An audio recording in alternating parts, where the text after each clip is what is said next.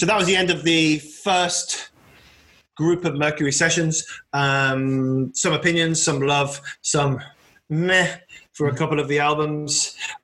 We've had Moses Boyd. We had Sports Team. We had Porridge Radio, Nick. Yes, Porridge Radio. And they're only fans. And it does seem that way. They'll probably win now. We're going to not say too much at the moment because we're going to sort of just wrap up and do some thanks and move on to the next one.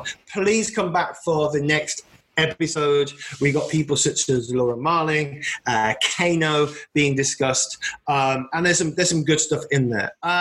As I said, I think in the preamble, we've had a few technical issues with this because different people are recording with different things, and some things have been edited out, so you might find the occasion non sequitur. So thanks to everybody who was involved today. Thanks to Nick, and we'll see you tomorrow. Bye. Whenever. Bye.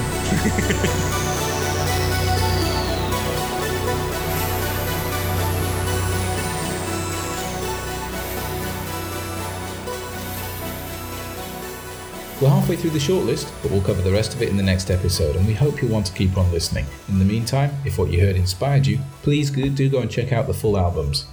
It just remains to say thank you to all the people who participated in this episode: Zoe Von Hess, Tim Young, Aaron T. White, Emily Baldoni, Brendan Emmett Quigley, Christopher Whitby, and Ewan.